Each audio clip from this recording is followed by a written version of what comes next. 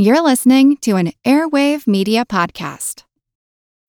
When you need mealtime inspiration, it's worth shopping Kroger, where you'll find over 30,000 mouth-watering choices that excite your inner foodie. And no matter what tasty choice you make, you'll enjoy our everyday low prices, plus extra ways to save, like digital coupons worth over $600 each week. You can also save up to $1 off per gallon at the pump with fuel points. More savings and more inspiring flavors make shopping Kroger worth it every time. Kroger, fresh for everyone. Fuel restrictions apply. Another day is here, and you're ready for it. What to wear? Check. Breakfast, lunch, and dinner? Check. Planning for what's next and how to save for it? That's where Bank of America can help. For your financial to-dos, Bank of America has experts ready to help get you closer to your goals. Get started at one of our local financial centers or 24/7 in our mobile banking app. Find a location near you at bankofamerica.com/talktous. What would you like the power to do? Mobile banking requires downloading the app and is only available for select devices. Message and data rates may apply. Bank of America N.A., member FDIC.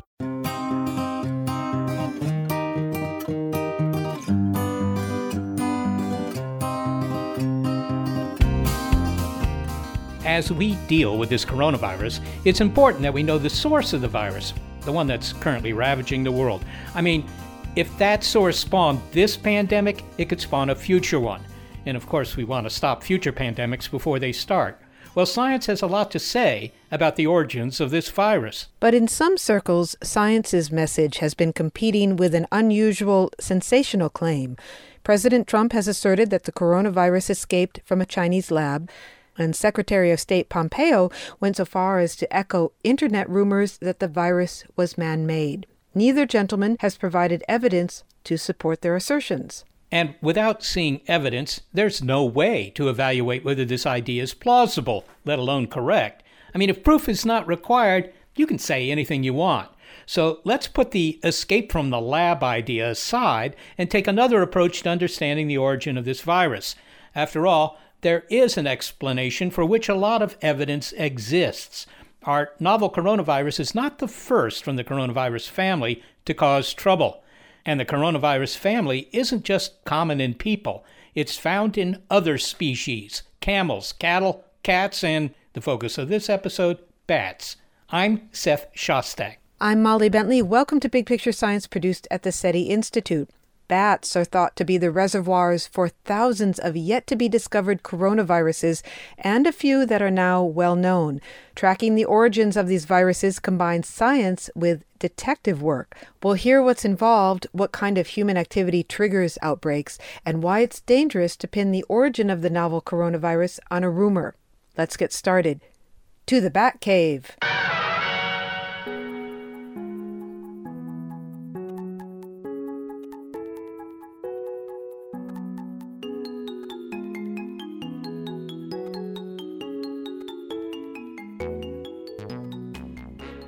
It's safe to say that many people are not totally at ease in the presence of a single solitary bat flitting about, never mind hundreds upon hundreds of them beating their tiny little wings.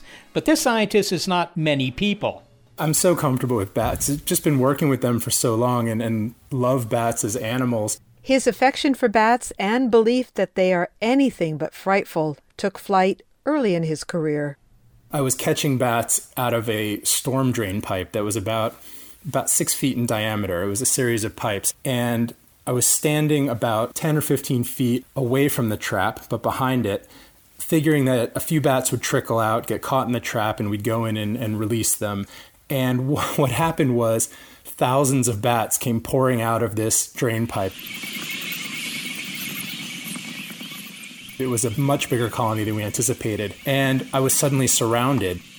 They were just streaming past me, yet none of them were hitting me. And I realized at that moment that these bats, they're not trying to attack or scratch or bite or anything, and they're so agile and maneuverable that they're just able to, fly around and move around you given the space. And it was that moment I just lost all fear, if I ever had any. It was just that, they're just trying to get away, do their thing.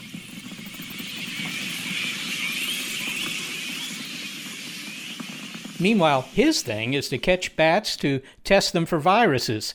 He then releases them, of course. My name is John Epstein. I'm the Vice President for Science and Outreach at EcoHealth Alliance. By training, I'm a veterinarian, but also a disease ecologist. So I really seek to understand how epidemics start, how the virus that causes an epidemic or a pandemic begins in its natural reservoir and makes the jump to people, either directly or through livestock.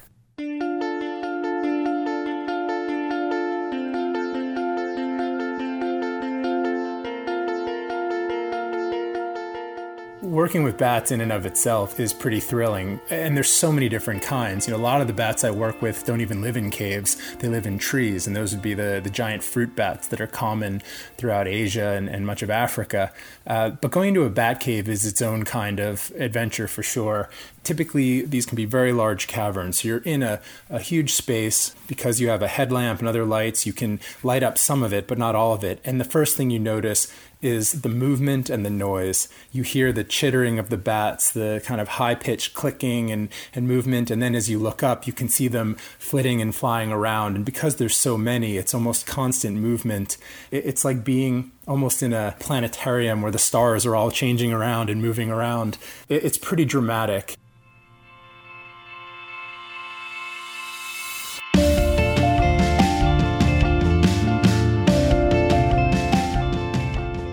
In these dramatic and isolated places, scientists are finding clues about how viruses infect human populations.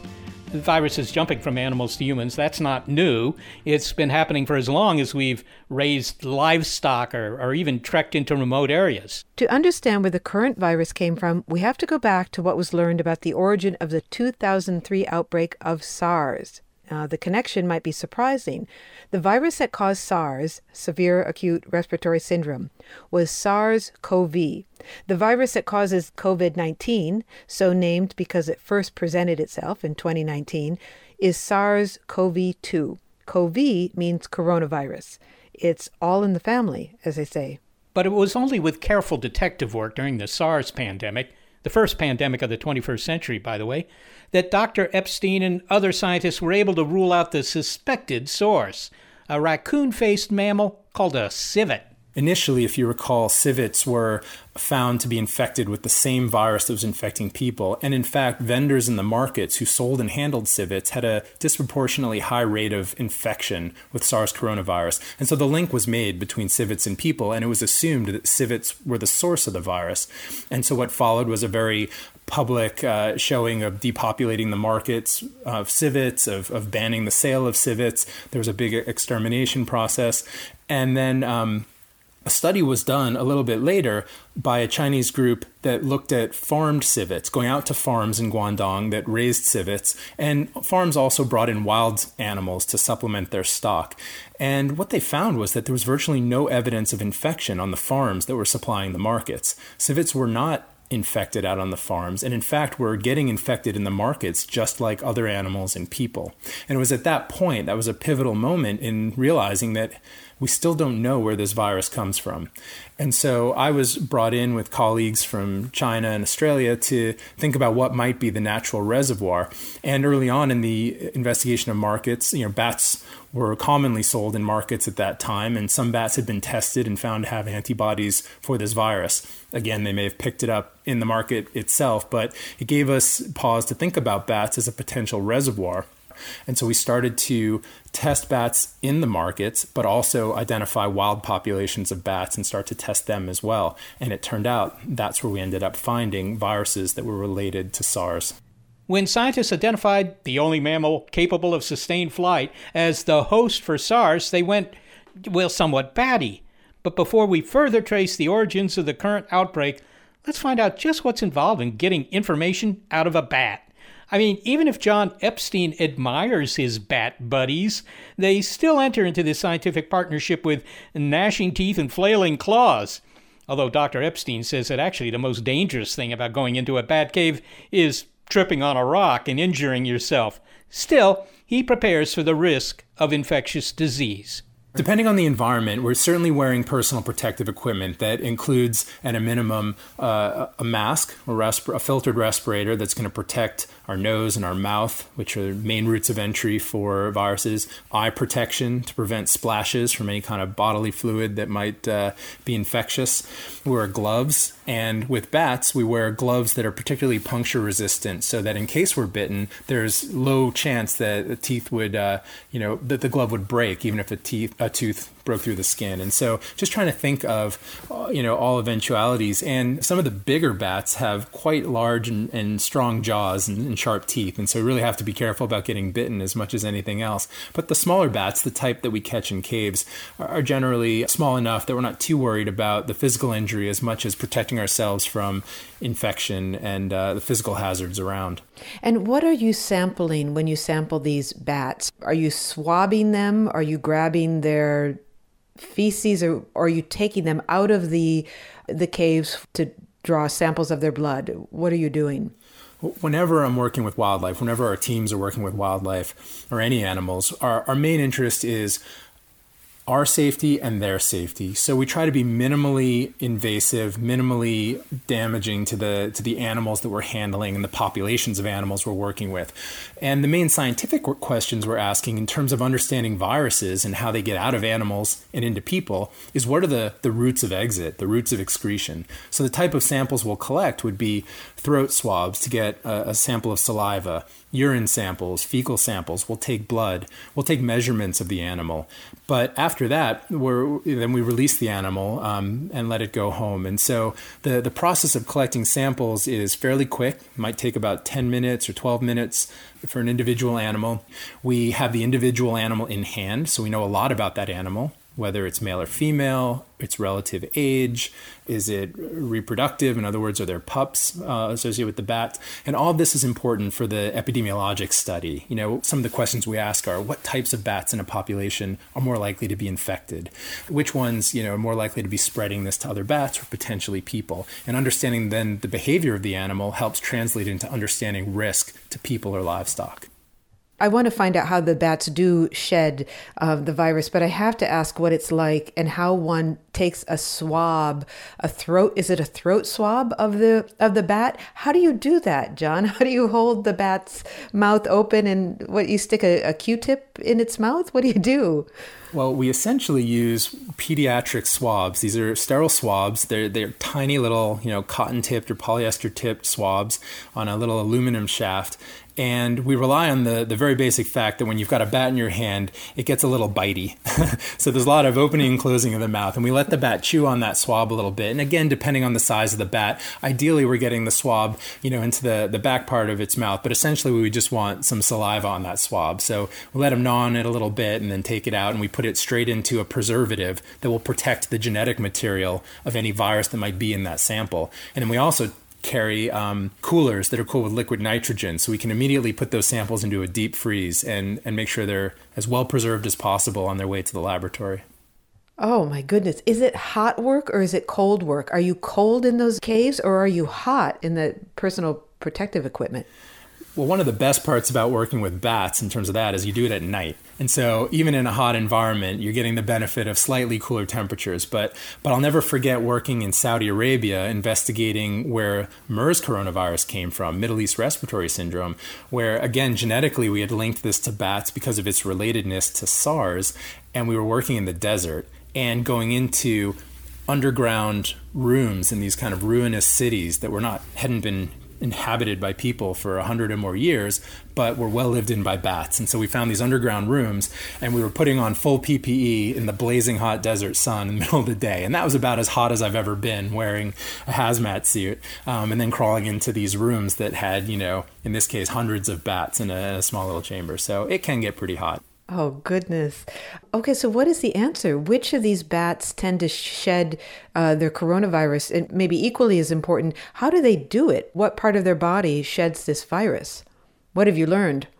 In bats, and this is true in most mammals, coronaviruses are often a GI virus. In other words, they infect cells in the gastrointestinal tract. And so the virus is often shed in feces. So we find coronaviruses most reliably in fecal pellets from bats. We occasionally get it in throat swabs, but more often than anything else, it's fecal pellets. And that's good news because it actually allows us to get a lot of information by just testing bat guano without ever having to catch a single bat. We can still lay down plastic sheets and collect bat feces and get information about the types of viruses circulating in that population without having to catch bats, and that's helpful. But when we have a bat and we're taking different samples, it's in the feces. And we also know that in bats, they tend to shed these viruses seasonally. So there are particular times of year, which varies based on the location, when bats tend to shed coronaviruses. And we also know that it's a fairly short-term or acute infection in bats, similarly to as in people. So they might only be infectious for 1 or 2 weeks while they're shedding virus, and then their body clears the virus and they're no longer shedding for the majority of time until there's another little outbreak in the bat population at another time of year, and then bats can be infected and shed again. John, when you're doing your research, do you find yourself thinking like a virus, thinking like a bat, or thinking like a host when you're trying to track down the origin of these diseases? It's an interesting question. I don't know if I've been asked that before. And I suppose the answer is it totally depends on what I'm doing at the time. When I'm trapping animals, I'm thinking like an animal because I'm trying to figure out what their behavior is going to be and where best to set up my traps and how best to catch them and how they're going to respond when I do. When I think about protecting myself from the viruses they might be carrying, then I'm thinking like a host and making sure that I'm blocking any kind of route of entry that a virus might have into my body. So it totally depends. And then when I'm studying the genetics of a virus, then I start to think like a virus and try to figure out, what are the differences I'm seeing at a genetic level that might account for the way viruses behave.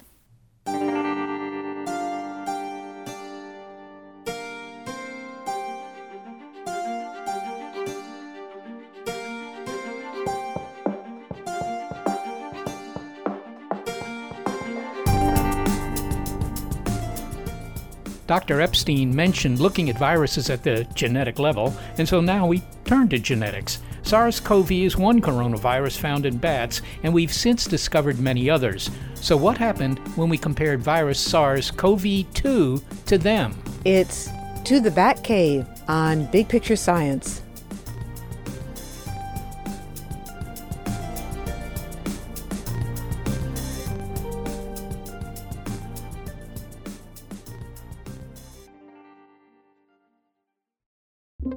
With Wired Science, you can geek out all you want.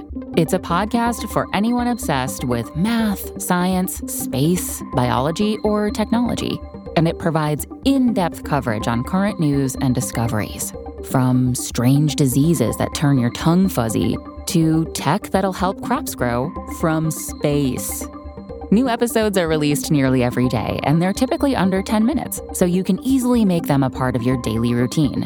Listen in the morning while you're getting ready or during lunch while you check NASA's astronomy picture of the day. Check out Wired Science now, wherever you get your podcasts. That's Wired Science, wherever you get your podcasts.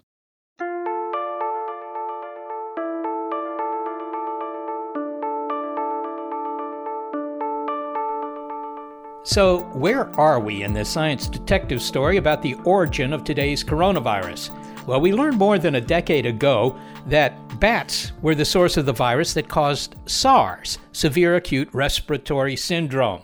And since then, scientists around the world have identified many more coronaviruses that are endemic to bats, says disease ecologist and virus hunter John Epstein. Key to the work done by his organization, EcoHealth Alliance, have been international partnerships. EcoHealth Alliance is a nonprofit, a science-based organization. We're based in New York City, and we work all over the world in about 25 different countries through local partnerships and alliances that allow us to study how epidemics happen from a variety of different disciplines. The organization's scientists include veterinarians, epidemiologists, mathematical modelers, ecologists, social scientists, bat biologists, and even economists, all contributing to the understanding of how diseases emerge and spread. Invaluable to our understanding of bat coronaviruses in particular has been EcoHealth Alliance's long collaboration with the Wuhan Institute of Virology in China. Just in the course of the research we'd been doing together over the past 15 years, we had amassed a library of coronaviruses found in bats.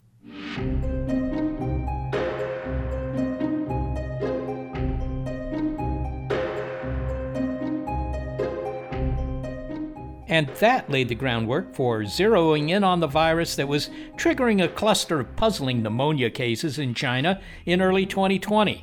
The Chinese researchers quickly isolated it and sequenced its genome, identifying it as a coronavirus. Laboratories around the world verified the sequence, and the virus was given a name, SARS-CoV-2, or the novel coronavirus.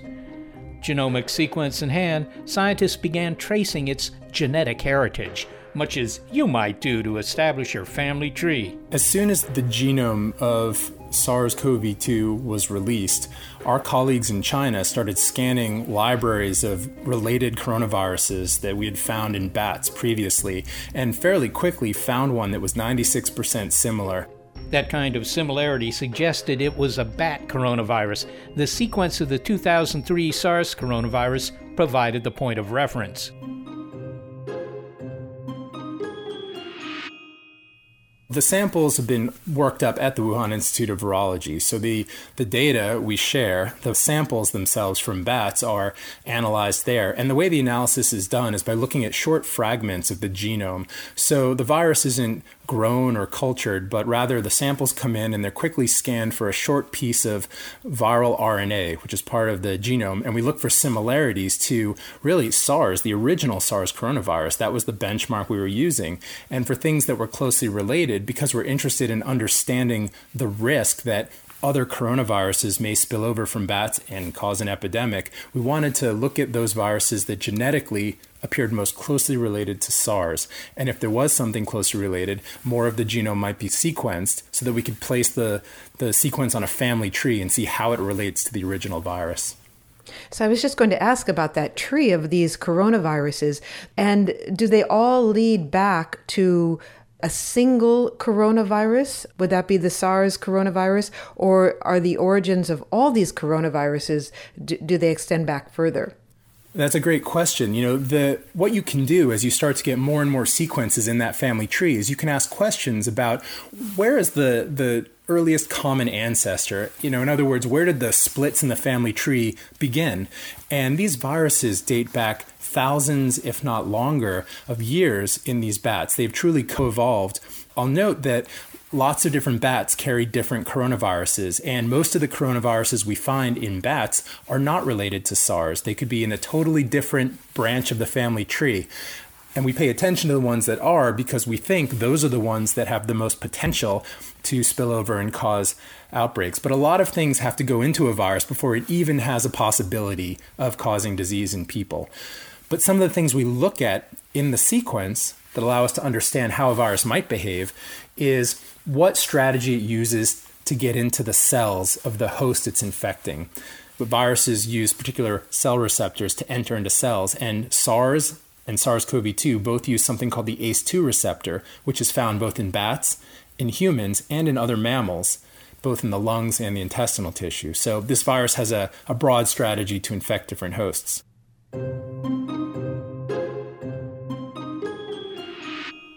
But what kind of bat was the source of CoV-2? With its 96% similarity to a known coronavirus, scientists concluded that CoV-2 likely came from the same bat family. Horseshoe bats, in particular, are a reservoir for SARS and related coronaviruses, and looks like they have the closest known relative to the virus causing the current outbreak. Interestingly, the viruses we first found from horseshoe bats, they weren't identical to SARS, but in fact looked like a grandfather or grandmother virus to SARS. They were ancestral.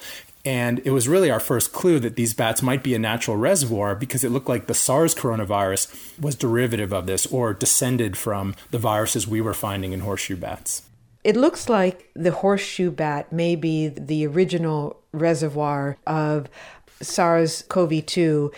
Can you introduce us to this animal? We should probably get to know it a little bit better. What does it look like, and what's an average day like for the horseshoe bat? Horseshoe bats are a family of bats. They're insect-eating bats that live in caves.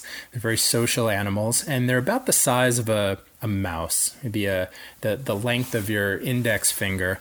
And they live on the ceilings of caves. They go out at dusk, and their populations can get into the thousands, tens of thousands, even bigger. And they go out and hunt primarily moths and beetles are the main things that they eat. And they hunt using echolocation. So they're of the group of bats that use sonar to both navigate through the pitch black caverns that they live in, but also to detect and snatch insects out of the air. And one of the really important services that bats like horseshoe bats provide is eating agricultural pests. They eat insects by the ton, and so they're incredibly important to us. In fact, bats in general are, for that very reason, as pest control. And horseshoe bats are found not just in China, but their range actually extends all the way across Asia to Eastern Europe. So they're a very abundant and wide-ranging group of bats. But John, what would the pressure be on this virus that would make a mutation more adaptive? I mean, if the virus is living in harmony, I don't know if that's the word that you use, in bats, and yet there are hundreds of coronaviruses or strains of coronaviruses, what pressures are coming to bear on that virus? It seems to be doing well without any mutations. That's right. So viruses adapt to their natural host over time, and eventually they reach that equilibrium or harmony where all the virus wants to do is to be able to persist or perpetuate. So that means infecting an individual, let's say a bat, and replicating enough that that bat can shed virus and infect another bat. The viruses all require a living host to carry on, to replicate and infect others. And so there's very little selective pressure when they're staying within a single species. What happens is when different animals interact with each other, or when animals and people interact, and a virus then has an opportunity, a mechanical opportunity to transmit from its native host to a new host, that's where you start to get selective pressure, evolutionary pressure for a virus to change. When it enters a whole new environment, a new physiology, a new immune system, and if a virus isn't already able to infect cells in that new host and replicate, then it just disappears. Okay, the immune system of that host takes care of it and it doesn't live on. But viruses that are already predisposed to being able to infect different hosts and replicate and be transmitted have the best opportunity to either adapt to a new host or at least temporarily use that host to make more virus. And so it's wholly dependent on what the virus can already do from inside its natural reservoir. So that means that there are hundreds of thousands, if not millions of viruses, coronaviruses, that went extinct. They didn't have what it took. Yeah, and will continue to. You know, the vast majority of viruses that we're finding in animals probably have no ability to infect people or other animals. They would be what we call host restricted, where they can happily live in their natural host that they've evolved with, but beyond that, they're pretty limited. And it's really a small subset of viruses, you know, writ large, that have the ability to invade multiple hosts and reproduce. How sure are we that the SARS-CoV-2 originated in a bat? We're hearing about other reservoirs such as pangolins, and for the first time I heard of an animal called a raccoon dog. Is it possible that the virus could have originated with one of these animals, or were they secondary hosts? I think the thought is mainly that they might be intermediate hosts or secondary hosts. The overwhelming evidence that we have is that bats, and specifically horseshoe bats, this one particular type of bat, is the host for a whole range of related coronaviruses that are similar to SARS and similar to SARS-CoV-2 and others in between. And so there's a lot of certainty scientifically that this virus originates in bats. And where the uncertainty lies is whether it passed through other animals on its way to people. And if it did, which animals would those have been? And so the reason pangolins have been talked about is that there was a finding by two separate groups of a coronavirus in pangolins that were part of the wildlife trades. Raccoon dogs and ferret badgers are other mammals we know are susceptible to SARS and SARS-CoV-2. So those are other potential hosts that could have acquired this virus and transmitted to people. But again, we have no evidence yet that that happened. You are a disease detective in a way that a detective might follow footprints or fingerprints. You're following the clues that are embedded in the genome. And from one genome to another, you can track how these viruses move and how they evolve. There's a couple of lines of clues to follow, and one of them is genetic. Looking at the genomes of the viruses can tell us a lot of information about how those viruses change over time, or if they're changing over time. But there's another line of evidence that's equally important to follow, and that's the epidemiology. So not just the genetics of the virus, but understanding who was where when and how they got exposed. How did the earliest cases of COVID-19 get infected? And some really important information came out from early investigations of that first cluster of 41 cases of pneumonia out of Wuhan. And it turns out that just over half of them had been to this seafood market, Huanan seafood market in Wuhan.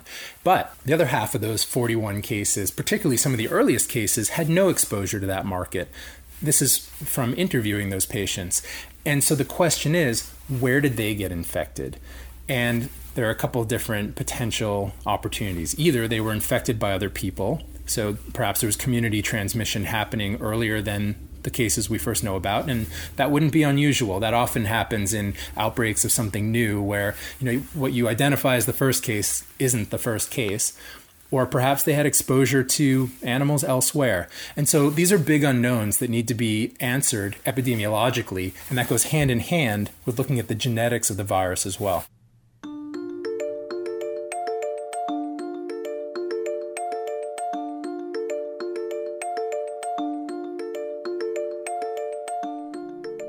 So it sounds like there are two lines of evidence that can give us insight into where this virus came from.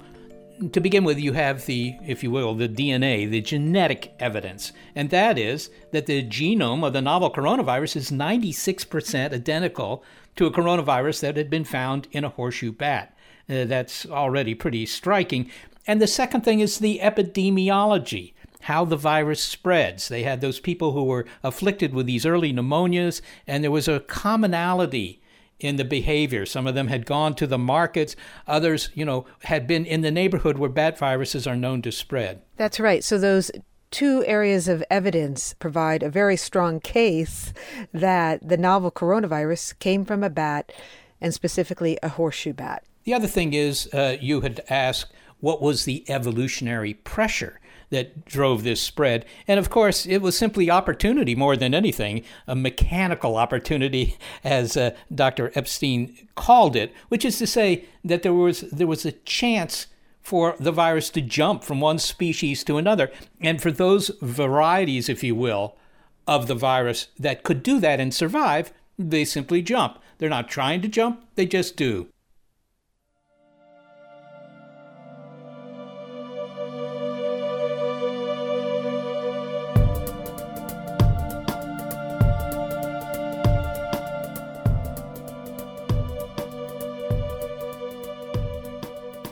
So, thanks to a lot of detective work, scientists can now say with a high degree of confidence that the virus that's now infecting humans originated in a horseshoe bat in China. But EcoHealth Alliance's work with Chinese scientists prompted the Trump administration to cut federal funding for the virus hunting organization. In 30 years of covering NIH from this city, I cannot remember a more blatant example of actual political knives out for a particular project at a time when it's desperately needed. So how has that affected their ability to gain important insight into future epidemics? That's next. We know we sound a little different during these days of social distancing, but we are still here, and we thank you for continuing to listen to Big Picture Science. This episode, To the Bat Cave.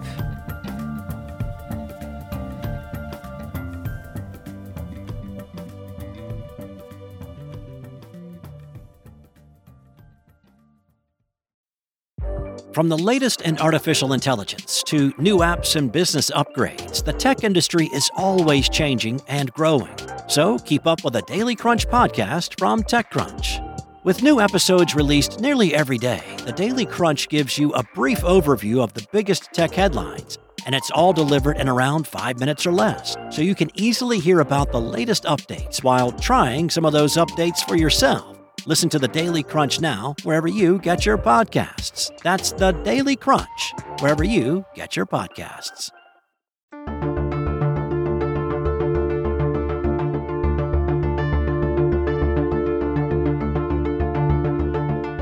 we heard about the important contribution that virus hunters at the Wuhan Institute of Virology in China have made to our understanding of the coronavirus. The Wuhan Institute is in the news for other reasons.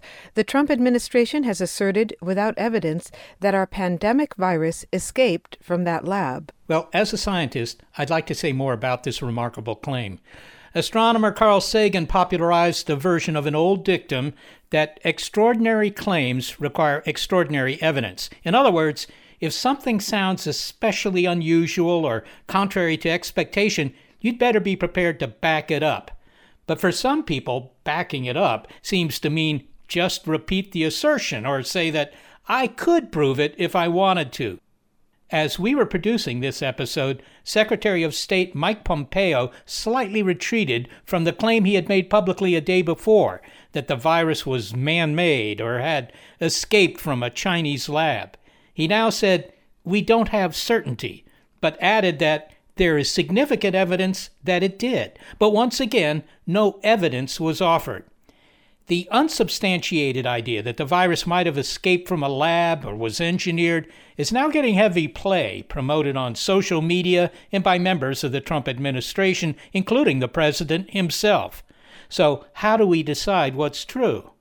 On the one hand, and as you've heard, scientists have marshaled 15 years of genetic evidence about the coronavirus, which, together with the analysis by specialists, all point to a natural origin.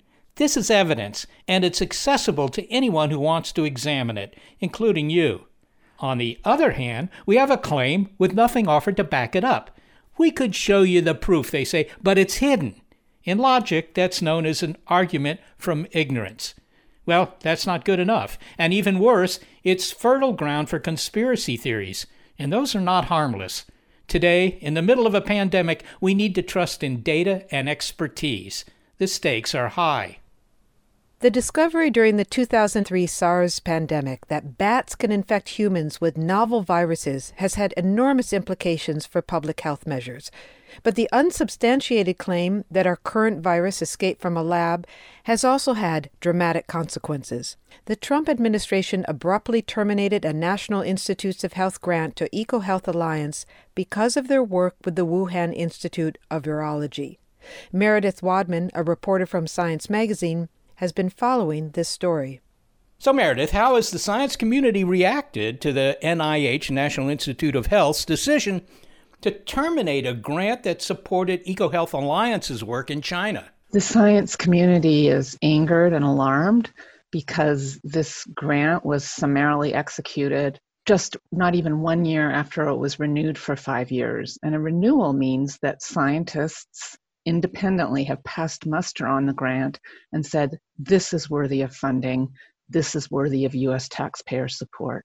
And so it had gotten a great review. It was scored in the top 3% of grants, and yet it was just killed on a dime for no reason other than politics. That's kind of unusual, is it not, Meredith? Because if I get a grant from, I don't know, I probably wouldn't get one from the NIH, but I might get one from NASA or the National Science Foundation, and I'm doing the work, and I'm not falsifying the data. They never cancel the funding in the middle of the grant. It's highly unusual, and scientists are worried that it's precedent setting, that this makes any grant that falls into, frankly, the president's bad books ripe for culling. And that's just not how government-funded science is supposed to work. What reason did the National Institutes of Health give for axing this grant? Well, initially, they tried to axe just the piece of it that was being conducted at the Wuhan Institute of Virology. The first time they contacted the main researchers, the main grant recipients at EcoHealth Alliance in New York, they posited these concerns, allegedly, they said, about the Wuhan Institute of Virology not keeping up its very careful practices to make sure no virus escaped. So they cited this, quote, immediate action is necessary to protect the public interest. Those were the words from NIH's deputy director of extramural research in the first instance. So he basically said to the New York researchers, you can't work with this Chinese scientist anymore. We don't want any contact. We don't want any money flowing to her.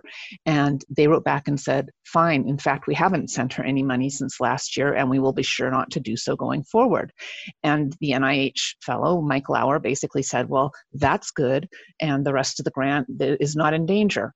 Then a week later, he just wrote and said, oh, we're killing the entire grant. NIH does not believe that its goals, quote unquote, align with agency priorities. It's just hard to feature how that is the case in the middle of a global pandemic, which is the exact type of pandemic that these researchers were working to prevent. Not only this one, but the next one and the one after that. So what was the reaction of the person in charge of the lab in China that was doing this work, Shi Zhengli? I think she's the chief bat virologist at the Wuhan Institute of Virology. How did she react? Well, she has repeatedly said that the whole pretense, by the way, for this cancellation is that somehow her carelessness or sloppiness is the cause of this current pandemic, and there's absolutely no evidence of that. And so she has commented to say, this pandemic virus did not come out of my lab. But she hasn't commented on the grant per se, and my sense is that the Chinese authorities are keeping a pretty tight lid on what she can or cannot say. Let me understand what this research grant was funding, both in China and elsewhere. The EcoHealth Alliance, the Wuhan Institute of Virology, they were investigating the transference of a virus from bats, for example, to humans, right? Right. And so they were basically capturing bats in caves in southern China. They would capture them just long enough to collect feces, urine, an oral swab, an anal swab that might hold unknown and undocumented viruses. And over the course of time, Dr. Shi has collected, in fact, more than 15,000 bat samples, and they're frozen in her lab. And from maybe 5 to 10% of those samples, she has defined a whole new universe of coronaviruses that we didn't know existed that are found in bats. Many won't ever infect humans, but some might have a propensity to do so. And she's working with lab dish experiments to figure out which ones are at risk for spillover into humans. What's more, they've been going into southern China to these villages very near these bat caves where people might be exposed, and they've taken blood from folks in these villages, and they've discovered that up to 3% of them have antibodies in their blood that indicate that, yes, they have been infected by a bat coronavirus. So this is like a landmine waiting to explode. They are trying to get ahead of the next virus spilling over into human beings. But now, at least NIH funding for that research has been shut down. It sounds so incredibly important, given the current pandemic and the opportunity for future pandemics. So, the conclusion that one would draw naively is that this was not a science decision. This was not a science-based decision. This was a political decision. But in science, which is, of course, international, political decisions shouldn't really count if you're talking about basic research. No, they shouldn't. And let's not be naive. To a degree, there's always going to be politics in science. But in, 30 years of covering NIH from this city, I cannot remember a more blatant example of actual political knives out for a particular project at a time when it's desperately needed. Was this grant instrumental in any way when it came to the testing of the antiviral drug remdesivir, which has shown some promise? Yes, 2 of the bat coronaviruses that Professor Shi sequenced became laboratory tools to test remdesivir. And one of the gentlemen who actually worked launching remdesivir, Mark Dennison at Vanderbilt University, told me that the drug would not have moved forward without this contribution of these 2 viral sequences from Dr. Shi. A number of officials in the Trump administration, you well know, have suggested that the current virus escaped from the lab at the Wuhan Institute of Virology. What do scientists think of that idea? Scientists concede the possibility It's not out of the realm of possibility. But the very strong probability, most scientists believe, is that this evolved naturally and jumped species naturally and had nothing whatsoever to do with the Wuhan Institute of Virology. Is this simply a reflection of the lack of science understanding in the administration? I mean, normally, the White House has science advisors, people who are scientists who can weigh in on these questions so that they're informed about them. Is this a sort of a deliberate shunning of science, or is it simply bad information, or is it politically expedient to do this? It's the latter. It's politically expedient. President Trump has no end of excellent scientists he could call on to explain exactly what happened in Dr. Shi's lab and what did not, what we know and what we don't.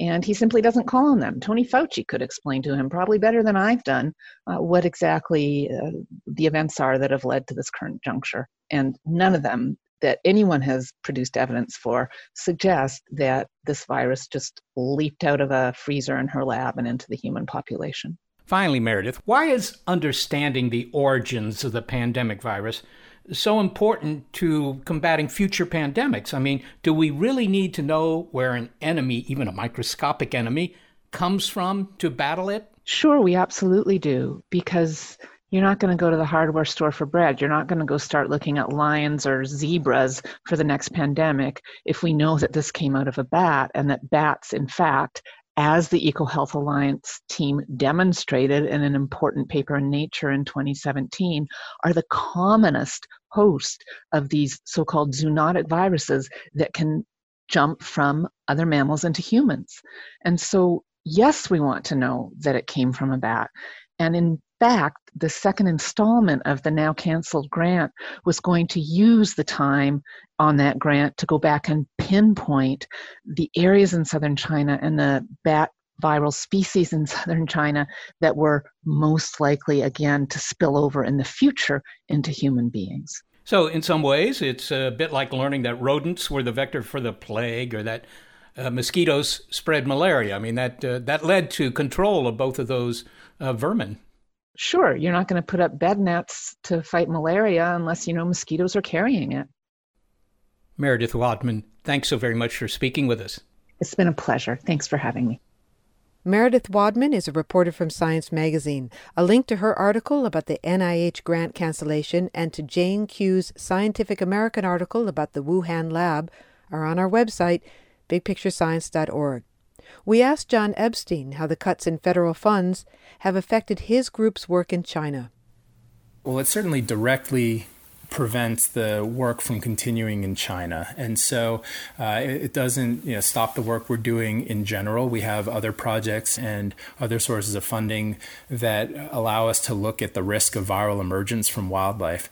But the particular loss of this grant impacts our ability to really understand what's happening in China and around China. And the sole purpose of that grant was to understand the risk of the emergence of related coronaviruses from bats into people. So it sets us back in our ability to make sure something like this doesn't happen again. EcoHealth Alliance wanted to understand the origin of this virus by studying it at its origin, a logical approach, but now funding for that has been cut. However, the group continues to study the risk that emerging viruses pose, and a crucial part of their work is the big picture of the types of human activity that give rise to pandemics. By and large, the majority of epidemics and pandemics happen because of people.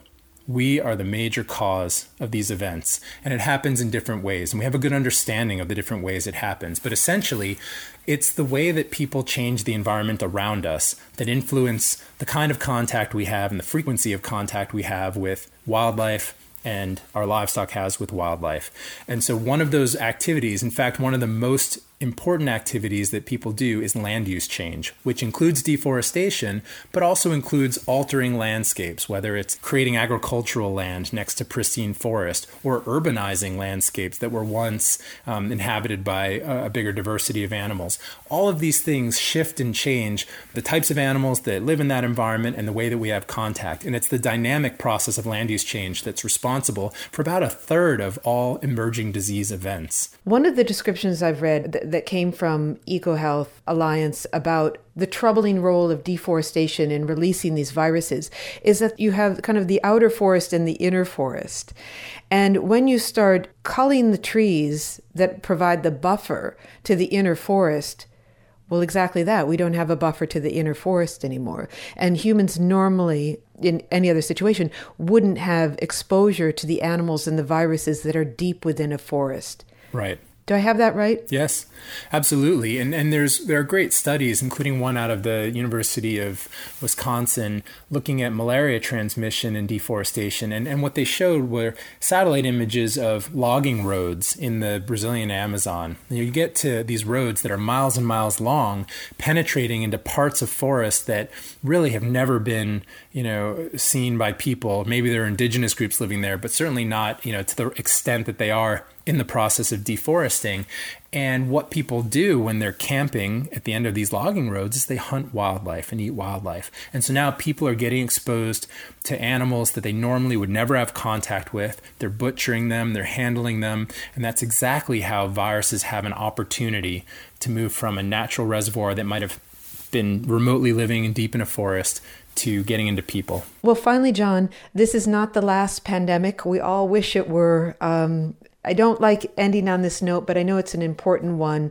This may not even be the last coronavirus pandemic. So I wonder what words you'd like to leave people with about either getting through this one or how to prepare ourselves for the next one. If there's a silver lining to this pandemic, as a scientist, as a professional who thinks about how these things happen, it's that what has often happened in the past is that we've had epidemics and sometimes pandemics, like the original SARS, which made it to 26 countries. But there was a very limited group of people that experienced it directly. And so memory becomes short. We forget how costly, how damaging in terms of human lives, in terms of livelihoods, in terms of money, these epidemics are. The difference with COVID-19 is it's touching everybody. And so my hope is that the message is ringing loud and clear. So I hope that there will be a lot of discussion now and moving forward about what more we can do and how better we can invest in making sure something like this doesn't happen again. John Epstein, thank you so much for talking to us. Thank you for having me. I appreciate it. John Epstein is a veterinarian and a disease ecologist with EcoHealth Alliance. More information about his work and theirs is on our website.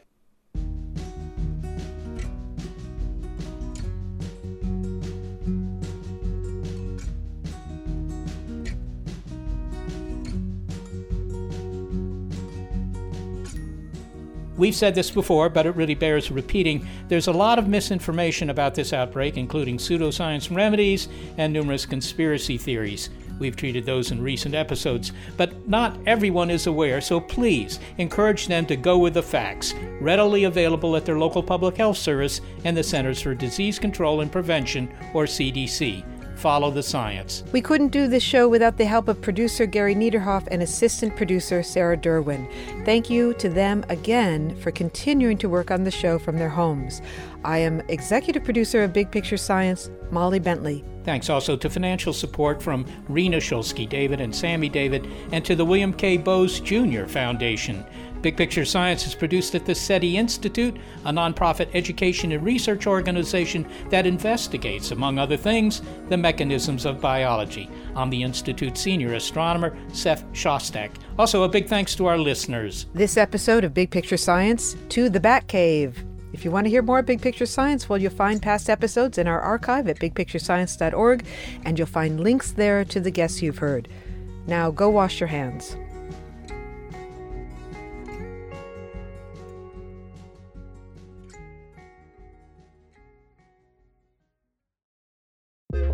The world is constantly changing and transforming.